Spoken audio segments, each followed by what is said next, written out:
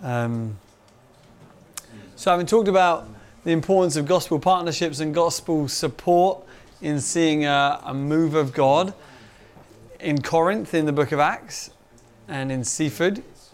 Incidentally, the book of Acts is titled, isn't it, the Acts of the Apostles. And yet in that short section alone, there's only one apostle who was mentioned. There was the married couple that he partnered with. There was Justus, who opened up his home, the synagogue ruler, Timothy and Silas, and many Corinthians who, as well, all of whom were involved in gospel preaching and church building. And whoever titled the book might have got it wrong, because it's not really the Acts of the Apostles, it's the Acts of the Holy Spirit using the people of God on mission. And again, the more I'm around church circles, I realise that the real champions of church and the heroes of church are the people who are in this room, the people who've been building church over many years. And I don't just say that because it sounds nice, it's genuinely true. Without you, there'd be no church. Or there'd be a guy at the front opening the Bible to talk to an empty room. But without you loving and pastoring and opening up your homes to people and caring for people, there would be no church, or certainly there wouldn't be a church worth attending. So in light of partnerships and the importance of all of that and support, and in light of Rick Warren saying that he worries about the people in his church who aren't in life groups, let's talk about what we're going to do for this next academic year. It's been 2 years since we meddled with life groups. We did the small group life group thing 2 years ago now, and just kind of watched to see how that grew and went. And as I said, it was fantastic to see many people just deepen their relationships with one another and get stuck into God together. That's been really exciting to watch, how people have grown in those relationships and leadership. But church, because it's a living thing, like a garden, it needs gardening. And so we can't just kind of let things tick over as they always were. We want to shape things around a bit, and we're not making massive changes, but for the next year, this is what we got faith for and what we want to see kind of grow and God use. So let's talk just about the purpose of life groups. Okay, so we had this meeting as elders a couple of months ago in Graham's garden, and spent all morning talking about life groups and what we want to achieve in life groups over the next year. And Graham came up with this definition, which I found personally very helpful. Because again, you've been in church for a while, you've seen every different system under the sun: life groups, home groups, small groups, Acts 29 groups, whatever we call them, fusion groups. And this is, so we're not changing much, okay? But what we are wanting to do is just kind of clarify a few things. What are we trying to do with these groups? What's the purpose of them? So this is the purpose that we came up with. I think it's helpful. The purpose of life groups is to cultivate biblical and church culture with the people you want to be with in a place you want to be. I like that. That's simple. That's not trying to do more than what it says on the tin. To cultivate biblical and church culture. When we talk about culture, what we're really saying is the application of the Christian faith that creates a culture, that creates an environment. And we want to cultivate a biblical environment and a biblical process of application. I was reading a book a couple of months ago that just made the point: church is often split because people argue over who knows the most Bible, or if they don't argue over it, they get puffed up over particular doctrines and theories and ideas.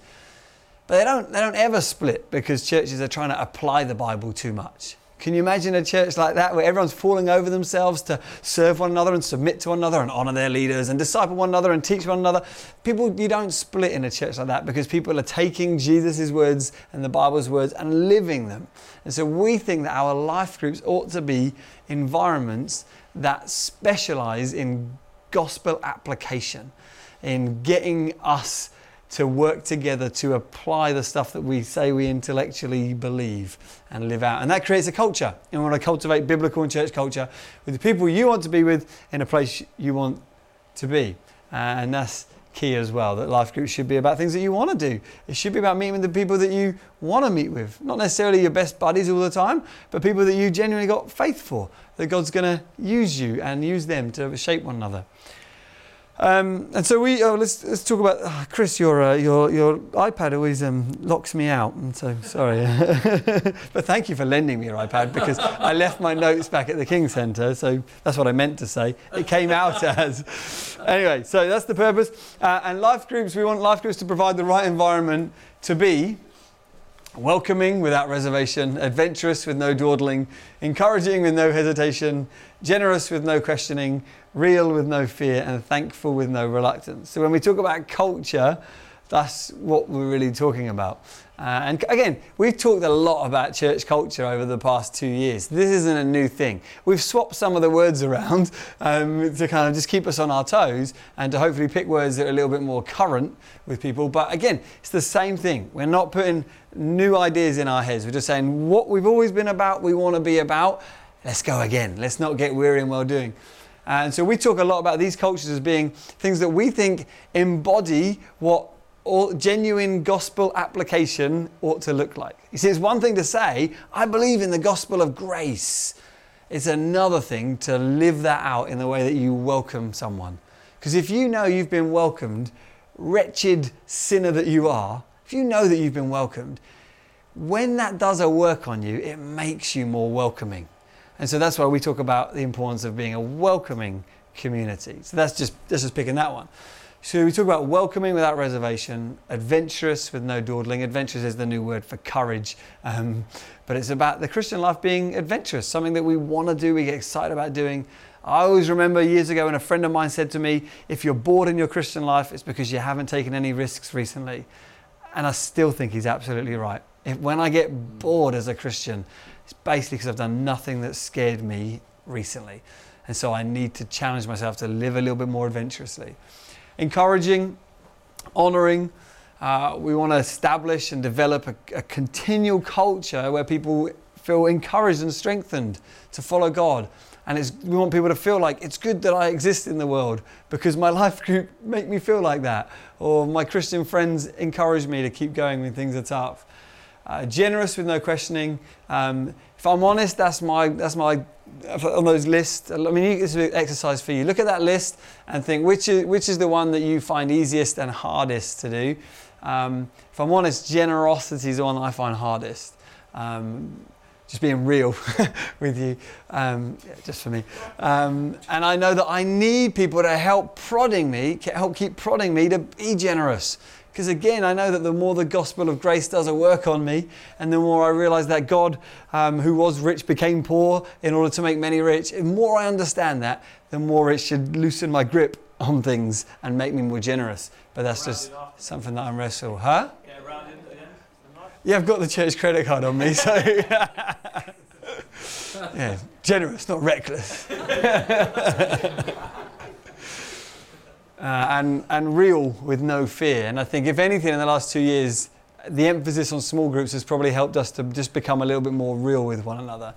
When you're sitting down with trusted friends every other week and they're asking you how things are going really, that hopefully helps you to take off some of your masks and get stuck in together. And thankful with no reluctance. I don't know if you've seen the info booklet that is out for this month, but Graham's written a little article in it, and he makes reference to the letters columns in some of the local press.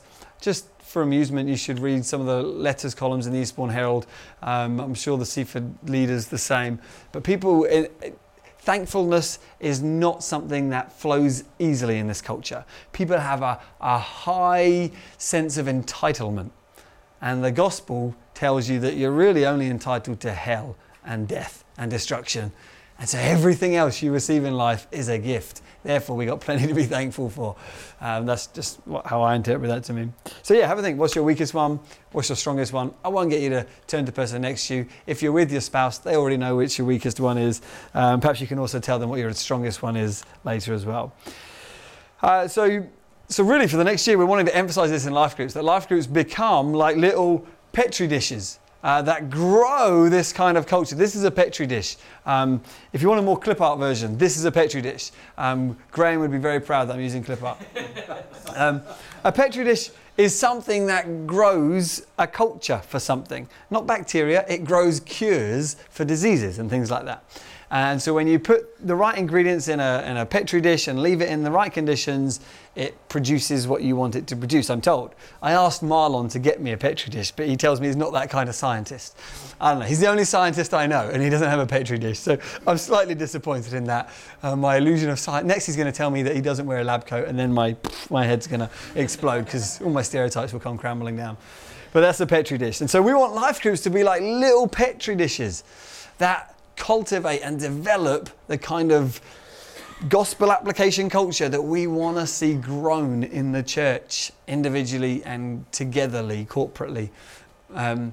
Starbucks is a great example of gospel effectiveness. They have a company motto that's sometimes put on the back of their baristas, people who serve the coffee, the baristas t-shirts, and it says, if our baristas don't have it, we don't have it. Basically meaning that it's one thing to have all these values and ideas, but if the person on the shop floor doesn't embody those values, you don't actually own it as a culture. You just have it on a wall in an office somewhere. And as a church, it's one thing for us to do sermons about generosity and thankfulness and all of that. But if we as individuals are not growing in our application of that, it's just a nice placard on a wall or a poster that looks nice that Sam designed in his office and that we went, hey, this makes us a contemporary church. No, we need to work harder at growing that culture individually in one another's lives. And so that means that these groups, life groups, will meet and they'll do different kinds of things. Sometimes they'll meet for worship. Sometimes they'll meet for Bible study. Sometimes they'll meet for all kinds of things, for food, for eating. But they'll meet around those culture things. And so if a group thinks, let's get more adventurous this week, let's develop that as a culture, they might go out on the seafront and hand out things to people, or they might go pray for someone, or they might, share their stories with one another about what God's been doing. If there's a life group that says we want to grow in thankfulness this week, they might just kind of spend a week focusing on that. That's our aim, that however we do it, there's flexibility in that, but however we do it, we develop those cultures in the church. So when these life groups will meet, we want more options. We'll hopefully get some daytime options going this year, but we want as many options as we can. At the moment, our life groups are going to meet on Wednesday and Thursday evenings, just because of the people that are leading them and when's most convenient. Hopefully over time we'll get Tuesday evening and some daytime ones, as I mentioned, but we want to get going with 3 life groups as we've got at the moment, and then over time see them develop. And so let's look at some of the when, the what, the hows of these groups. So when, going to meet them. What groups? Firstly, we're wanting our life group leaders to sign up for year contracts. Not that at the end of the year we boot them out, but at the end of the year, if they want to, they can step down. Because in my experience, people who lead life groups often feel like they've been given a life sentence. Would you like to leave a life group? Forever. That's sometimes how people feel like when they're asked to lead a life group. So we're saying, look, lead a life group, give it a go for a year. At the end of the year, someone else in your group will step up and lead it. They will step up and lead it. And they'll do it for a year. And for the past 2 years, the Jeffreys, I was going to use your nickname, but I won't do that. Chris and Jill, and Tony and Jane, that then became Mel, have led life groups and have done really well. Because of changes in work circumstances for the Jeffreys and for Mel, they've asked to take some time out from leading group, because many people don't appreciate, but life group can be and is a big responsibility and requires quite a bit of time. So they're taking a time out from leading that. So we haven't kicked them off the team. They've just said we're going to take some time to be part of a group and not carry the full responsibility for a group. But we're really grateful for their time leading and for what they've put in making that happen. So with them kind of stepping down, we've then going, right, so what groups are we going to have? And if you've been at any of our prayer meetings in recent months, you'll know that one of the big themes that we feel like God's put on our heart as a church is to reach people in this town in their 20s and late teens with the gospel. The startling statistic is that if you take Kings out of the equation, there's less than 30 people under the age of 30 going to church in this town on Sundays. That's scary. I want to see young people realize that the gospel's relevant for their lives and see their lives changed by meeting God. And so I'm really excited to announce that we're going to have a life group that's going to especially aim to develop a community among the kind of late teens and 20s group. And that's going to be led by the DaCostas and Dawkins, which Chris said you could call that the Dax and Dorks group. And I said, we can't do that. Can't do that. But the Dax and Dorks are going to lead a group. I won't do that again. I saw Marlon's face. I'm going to lead a group among the late teens and 20s. That's going to meet on Wednesday evening at Marlon and Joe's house. And if people are currently in a life group and you're in that age bracket, you're welcome to go to that group if you want. You don't have to. but you're welcome to go to that group. We want to see a community really establish and grow among that age group. So we're really excited about that. We're going to pray for them in just a bit. Also, we're going to have these other groups that Chris and Jill at the Colemans and elsewhere on Wednesday evenings. And Amy and I, for the time being, are going to lead a group at ours in conjunction with the Bowyers because they've not got enough on their plate at the moment. And that's going to be a kind of temporary thing while we get other people to come through who are willing to lead and pastor a group as well. And actually we feel like that will serve us best on a Thursday evening. Personally, I've got faith to reach my neighbours, and so I want a group in my home so I can easily invite my neighbours to that as well. So those are the groups that we're going to be running with to start with. Hopefully by Christmas we can add an extra group into that, because a church our size really ought to have more than 3 life groups. But we thought, let's get 3 groups functioning well and then send out some leaders to start another one, rather than kind of getting 4 groups just scraping by with leaders who haven't done it before. So that's what we're doing, and that's when they're going to be meeting. And so how do you get into those groups? A number of ways. CCB, our beloved friend, is CCB. Those groups are now on CCB. Chris has brought his CCB device at the back, otherwise known as a laptop connected to the internet. His CCB device is at the back of the room, and if you're not yet on CCB and you'd like to get onto CCB, if you don't know enough about CCB and you'd like to find out more, see Chris, he's the guru. But you can sign up to get on CCB with Chris. And you can sign up to your life group just by clicking on CCB and finding the group that you want to join. Alternatively, turn up at a group, see what it's like, or alternatively just shop around and visit all 3 groups and experience them for yourselves. But we want people to buy into these groups themselves rather than telling people that's where you go. And even if you're not going to be able to be around every week, we are encouraging people to get attached to a group, even if they're not able to go every week. There are people in the church like Dennis and Joy who aren't able to be in a group, but they're affiliated to groups so that group's able to pastor them and show them some support with the things that are going on with them at the moment. So those are some things about life groups, the who's, the what's, the how's, the whys, and I hope that excites you. I know it does me. I'm looking forward to seeing how God uses them and uses the relationships that are formed in there to build the church and to see people get to know God. I want us to relax and enjoy going to life group and enjoy discipling one another in those settings. But I want us to really pray for our leaders who are doing that, the DeCostas and the Dawkins who are doing that for the first time. We're really excited about that. Let's pray for them, and we're going to do that now and worship God and just hopefully spend the next kind of just 15 minutes praying for them and hearing from God about different things as well. Is that okay?